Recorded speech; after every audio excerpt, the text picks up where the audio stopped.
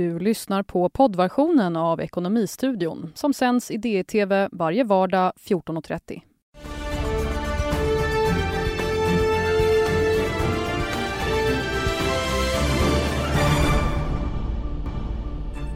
Höjer räntan till 0 imorgon, det är experterna eniga om. Men hur väl har minusräntan tjänat Sverige egentligen? Allt sämre utsikter för den svenska ekonomin enligt Konjunkturinstitutet. Kommentar och analys i Ekonomistudion. Och vår serie 29-12-31 om Sveriges framtid fortsätter. Idag handlar det om demografi. På nyårsafton 2029 kommer vi vara över 11 miljoner människor här i landet och var fjärde kommer vara född i ett annat land. Välkommen till Ekonomistudion, det är onsdag den 18 december. Vi börjar hos Lovisa Vitus på marknadsredaktionen. Vad händer på marknaderna idag, Lovisa? Inte jättemycket, va? Nej, inte jättemycket, Jon. Det man kan säga är väl att att OMX30 har vänt ner lite grann här. Stockholmsbörsen är just nu ner med 0,2% och det är likhet med de ledande Europabörserna också som visar lite nedåt trend idag. Jag tänker att vi kollar till Volvo som har tecknat en avsiktsförklaring om en strategisk allians med japanska Isuzu. Och avtalet det omfattar en försäljning av UD Trucks och överlåtelsen förväntas ha en positiv påverkan av Volvos rörelseresultat med cirka 2 miljarder kronor och öka nettokassan med ungefär 22 miljarder kronor. Och om vi tittar här så stiger Volvo-aktien med 3,3% och har backat lite sedan tidigare uppgångar idag men är ju fortsatt upp då. Betydligt sämre går det för Tele2 som backar med över 4% och intar en bottenplacering på OMX30. Och det går även sämre för SEB idag och de är ner med 2,3%. Och det är ju då efter att Finansinspektionen meddelat att de går vidare till en sanktionsprövning. Och dagens vinstvarnande SSAB backar 1,6% och tisdagskvällens vinstvarnande bolag Qliro de rasar med nära 17%. Och om vi tittar till USA-börserna så indikerar de en öppning runt nollan om en knapp timme. Det var allt från mig, tillbaka till dig, Jon. Tack för det, Lovisa. Ja, idag kommer en ny konjunkturbarometer från Konjunkturinstitutet och det var inga muntra signaler i den. Barometervärdet sjönk till 93 från knappt 95. Det är främst tjänstesektorn som drar ner. KI justerade även ned tillväxtprognoserna för 2019 och 20 med 0,1 procentenhet. Nästa år väntas ekonomin växa 1%. Och vi har med Per Magnusson, räntestrateg från Swedbank. Välkommen hit. Tack så mycket. Har du några överraskningar i den här prognosen som kom idag från KI? Ja, det var det lite på sätt och vis, att de var så pass dystra. Det som jag tyckte var mest ögonfallande, det var deras BNP per capita-prognos. Och när man tittar på den, de har en prognos fram till 2024, så räknar de alltså att mellan slutet på 2018 till och med 2024 så ska ekonomin bara ha vuxit med ungefär 4,6% per capita. Och det är en sämre utveckling än vad vi såg mellan 2007 och 2013. Så att det är alltså en slags långdragen lågkonjunktur utan ände som de målar upp framför oss. I alla fall och inte mycket mer pengar i plånboken för svenskarna då alltså? Eller? Nej, det är det ju inte. Och det är ju intressant att de ser ett sådant utdraget scenario framför sig samtidigt som man inte ser att Riksbanken har mycket att göra. De har inte så stora möjligheter att sänka och de har heller ingen vilja att göra det heller, verkar det som. Vad beror det på att tillväxten blir så dålig under så lång tid? Ja, bland annat just därför att man har inte så väldigt mycket policyinstrument att ta till. Nu är det naturligtvis en global seg konjunktur som man har framför sig, men även globalt sett så finns det inte så mycket policyinstrument att ta till. Så att det är en utdragen konjunktur, svag konjunktur som vi har framför oss. Och det är just det som många har varit bekymrade över. Hur ska det gå nästa gång vi går in i en lågkonjunktur när vi inte har några räntor kvar? Och det är det vi ser nu. Och nu ska ju Riksbanken höja räntan imorgon enligt vad alla experter tror i alla fall. Är det verkligen lämpligt att göra det då om konjunkturen är så dålig? Ja, man får nog skilja mellan vad som är lämpligt och vad folk tror kommer hända. Ja, det kan man verkligen fråga om det är lämpligt. I alla fall sett utifrån hur Riksbanken tidigare tolkat både hur dess penningpolitik fungerar och vad deras målsättning är. Så ter det sig väldigt mysko faktiskt att man som enda centralbank i världen, i alla fall bland G10-länder, kommer att höja räntan just när ekonomin har utvecklats som den har. Men de ska göra det för de har bestämt sig att få upp räntan till noll. Du tycker att Riksbanken sticker ut på ett negativt sätt här? Ja, jag är inte så säker på om jag vill döma att det är negativt. Jag kan säga att det är de sticker ut, så mycket gör de. Och det man skulle önska var kanske att de hade en rimligare motivering till varför de gör som de gör. Men det kan finnas goda skäl till att man inte vill ha en minusränta. Men då bör man argumentera utifrån varför man tycker att just minusränta är dåligt. Och inte att detta är det bästa för att få inflationen till 2% på 2 års sikt. För det är det ingen som riktigt köper. Vi ska prata lite mer om Riksbanken och dess ska vi säga, bilden av den i resten av världen lite senare i programmet. Men jag tänkte fråga dig, vad tycker du då att man ska göra åt den här låga tillväxten som ligger framför oss nu? Kan man använda finanspolitik till exempel?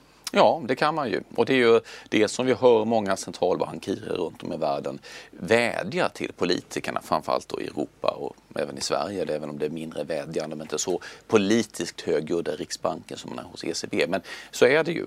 Är det så att man känner att man nått till vägs ände med penningpolitiken, då måste finanspolitiken ta vid. Och i Sverige har man ju dessutom ett väldigt stort finanspolitiskt utrymme om man skulle vilja göra så.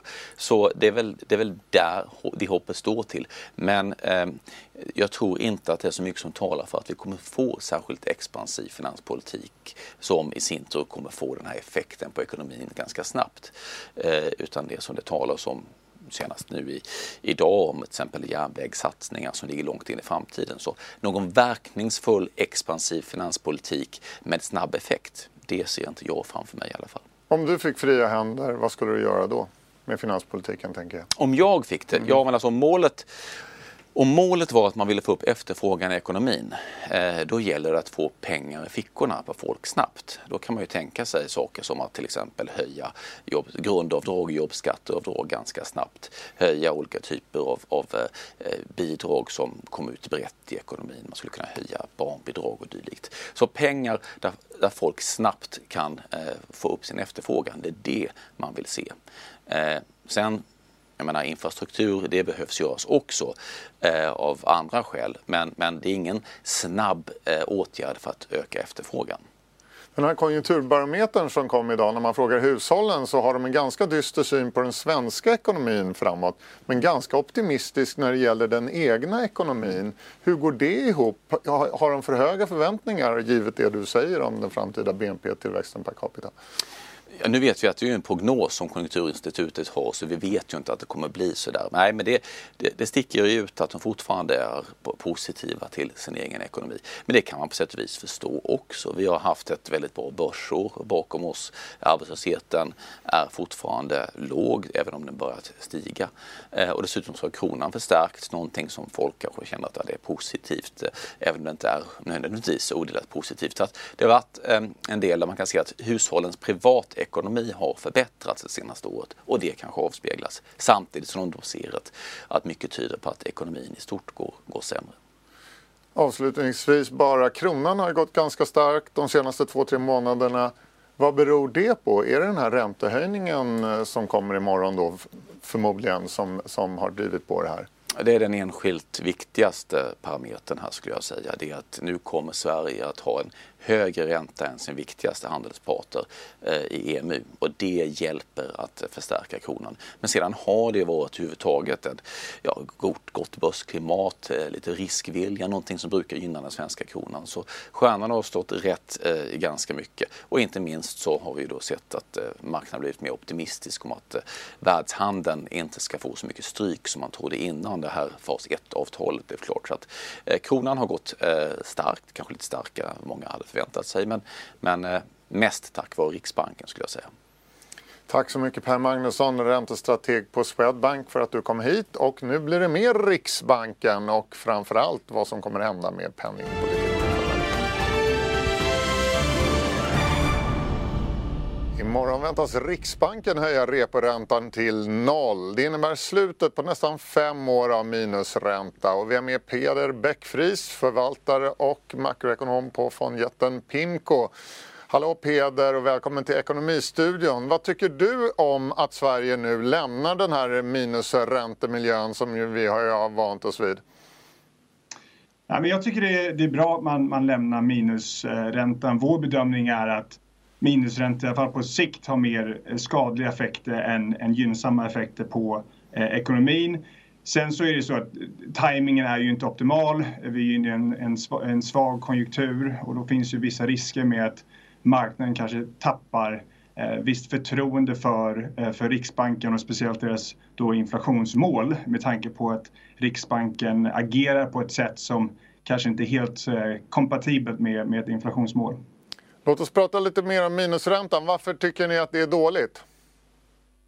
Nej, det är väl egentligen tre olika faktorer. Det första och absolut det viktigaste är att det är skadligt för banksystemet. I alla fall på sikt.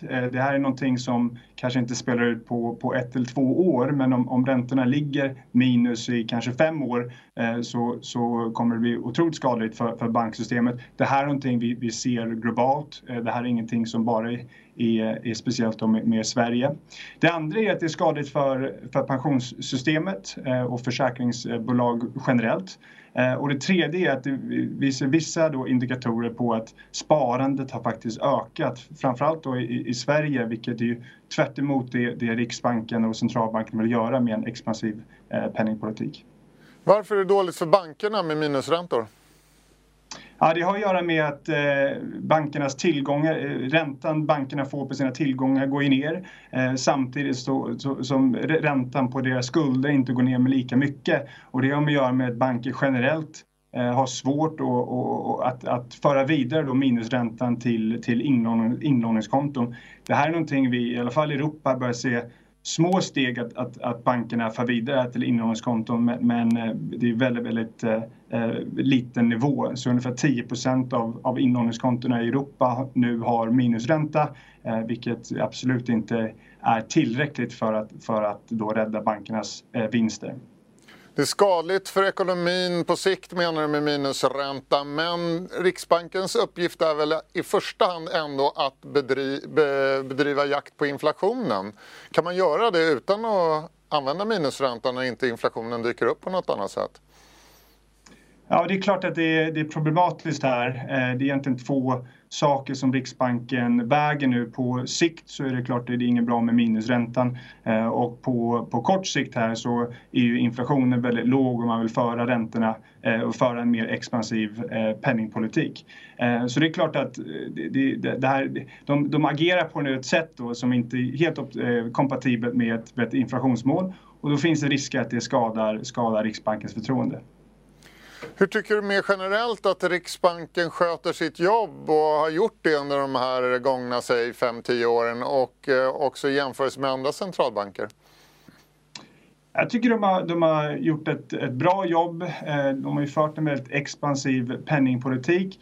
Sen så är det klart man kanske kan kritisera dem för att inte höjt räntan tidigare, framförallt då kanske 2017. Men det här med att inflationen är under målet och att tillväxten är svag, det är ju ingenting som är specifikt för Sverige. Centralbanker globalt har väldigt svårt att få upp inflationen och stimulera ekonomin då, framförallt nu i en värld där befolkningen åldras och att skulderna är så pass höga.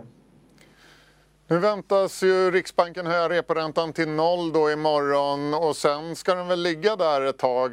Somliga talar om flera år, men om vi tittar på ännu längre sikt, 5-10 år framåt i tiden, vad tror du räntan tar vägen då?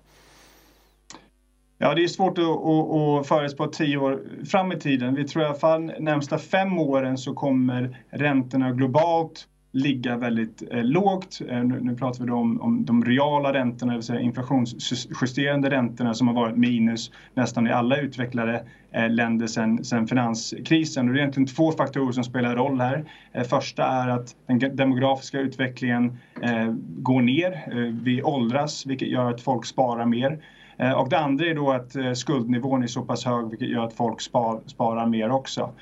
Sen så är det klart att det finns vissa faktorer som skulle kunna leda till högre räntor. Den första är då om vi skulle se en mer global då expansiv finanspolitik. Det är ingenting vi ser nu och framförallt då inte i Europa och i Sverige. Och det andra skulle vara då om vi skulle se någon ökning i produktivitetstillväxten som har varit väldigt låg sen finanskrisen. Men det här är inte vår basprognos utan vi tror att räntorna kommer ligga väldigt lågt närmsta 5 åren. Om räntan då ligger väldigt lågt kommande år och vi dessutom har någon inflation på sig 1-2%, då har vi ju negativ realränta. Ska jag börja bekymra mig för min pension som jag väl kommer börja ta ut då om 10-15 år någonting? Ja, det är svårt.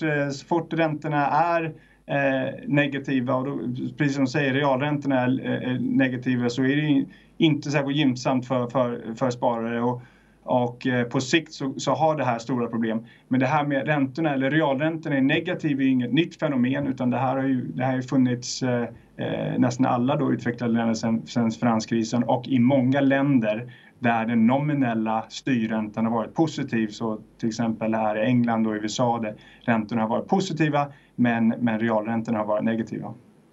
Vad ska jag placera mina pengar då så att jag får någon slags avkastning på dem? Ja, just nu så skulle jag vara försiktig när det kommer till företagskrediter. Med tanke på att globala tillväxten är så pass låg så skulle jag vara försiktig där. Vi ser vissa möjligheter här i England att engelska tillgångspriser är låga och även vissa då i Spanien och Italien.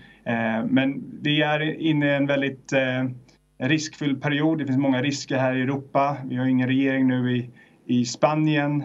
Vi har fortfarande politiska risker i Italien och protester då i Frankrike. Så att vi skulle ligga med liten då volatilitet och fokusera mer på säkra tillgångar. Det bästa är kanske att ha pengarna i madrassen då, där åtminstone inte bankerna tar betalt av mig för att ha dem på bankkontot. Tack så mycket Peder Bäck-Friis för att du var med oss i Ekonomistudion. Tack.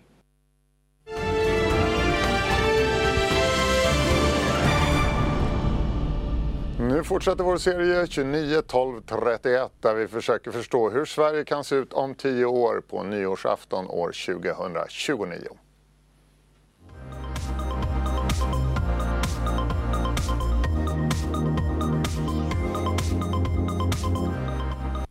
Och idag ska det handla om demografi och vi har med Lena Lundqvist, demograf på SCB, Statistiska centralbyrån. Välkommen hit. Tack så mycket.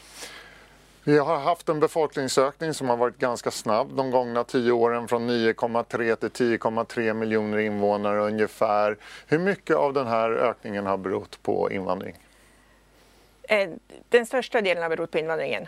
Det är också så att det varje år har fötts fler än vad det har avlidit. Men invandringen står definitivt för den största delen. Och man ska inte glömma att det är ganska många som har utvandrat också. Så det är både en in- och utvandring. Men det är den största ökningen har varit. Nettoökningen på 1 miljon beror till största delen på 70% tror jag är migration och 30% att det har fötts fler än vad det har dött. Hur stor hade befolkningen varit utan den här stora invandringen? Det är svårt att svara på. Men jag har gjort en studie innan, en helt hypotetisk studie, där jag låtsade att jag stängde gränserna totalt 1970. Så man ingen invandring, ingen utvandring. Precis ett slutet samhälle från 1970 och framåt. Och sett då vad som skulle hända med befolkningen.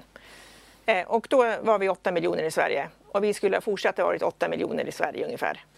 Och sen så skulle befolkningen snart börja minska ungefär nu.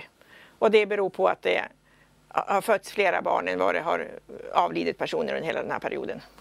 Och hur har demografin förändrats då? Vi behöver inte gå så långt tillbaka som till 1970, men om vi går 10 år tillbaka i tiden? Ja, det är det som är väldigt banalt och som alltid händer, det är att man har blivit 10 år äldre. Det är det mest centrala i alla befolkningsframskrivningar. Och det är väldigt trivialt och väldigt enkelt, men det är ju så det är. Men också att medellivslängden ökar borde ju betyda då att befolkningspyramiden förändras så att säga när alla blir äldre. Ja, så är det. Så att vi lever allt längre, så det blir fler äldre åldrar. Men sen, det som också har en väldigt stor betydelse är hur de olika födelsekullarna ser ut. Att på 40-talet föddes det många, på 60-talet föddes det många och åren runt 1990 så föddes det många. Och de kullarna ser man i befolkningspyramiden hur de åldras. Och de som föddes kring 1990, de börjar få barn snart kanske, så då kan det bli en ny babyboom, eller? Vi räknar med att det kommer att vara fler födda barn de närmaste åren. Och det beror både på att de här stora kullarna då, födda runt 1990, de är i barnafödande åldrar och kommer att, många av dem kommer att få barn de närmaste åren. Och sen så är det också så att vi har haft en hög invandring. Och efter en hög invandring så är det oftast ett lite högre barnafödande. Och det beror på att många som kommer till Sverige, de kommer ju hit som anhöriginvandrare. Och just när man kommer som anhöriginvandrare är det ju för att bilda familj. Och då är det ett högt barnafödande de första åren som de är i Sverige.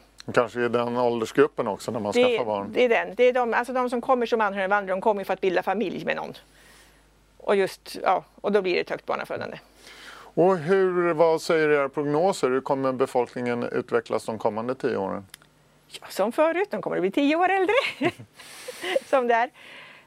Och det betyder ju också då att de här som nu, som är födda på 40-talet, som nu fyller 75, de blir 80 år under den här 10-årsperioden. Så antalet som är äldre kommer att öka ganska kraftigt. De som är 80 plus,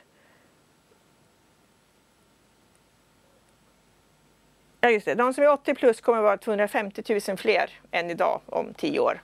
Och det är en ökning från 530 000 till 790 000.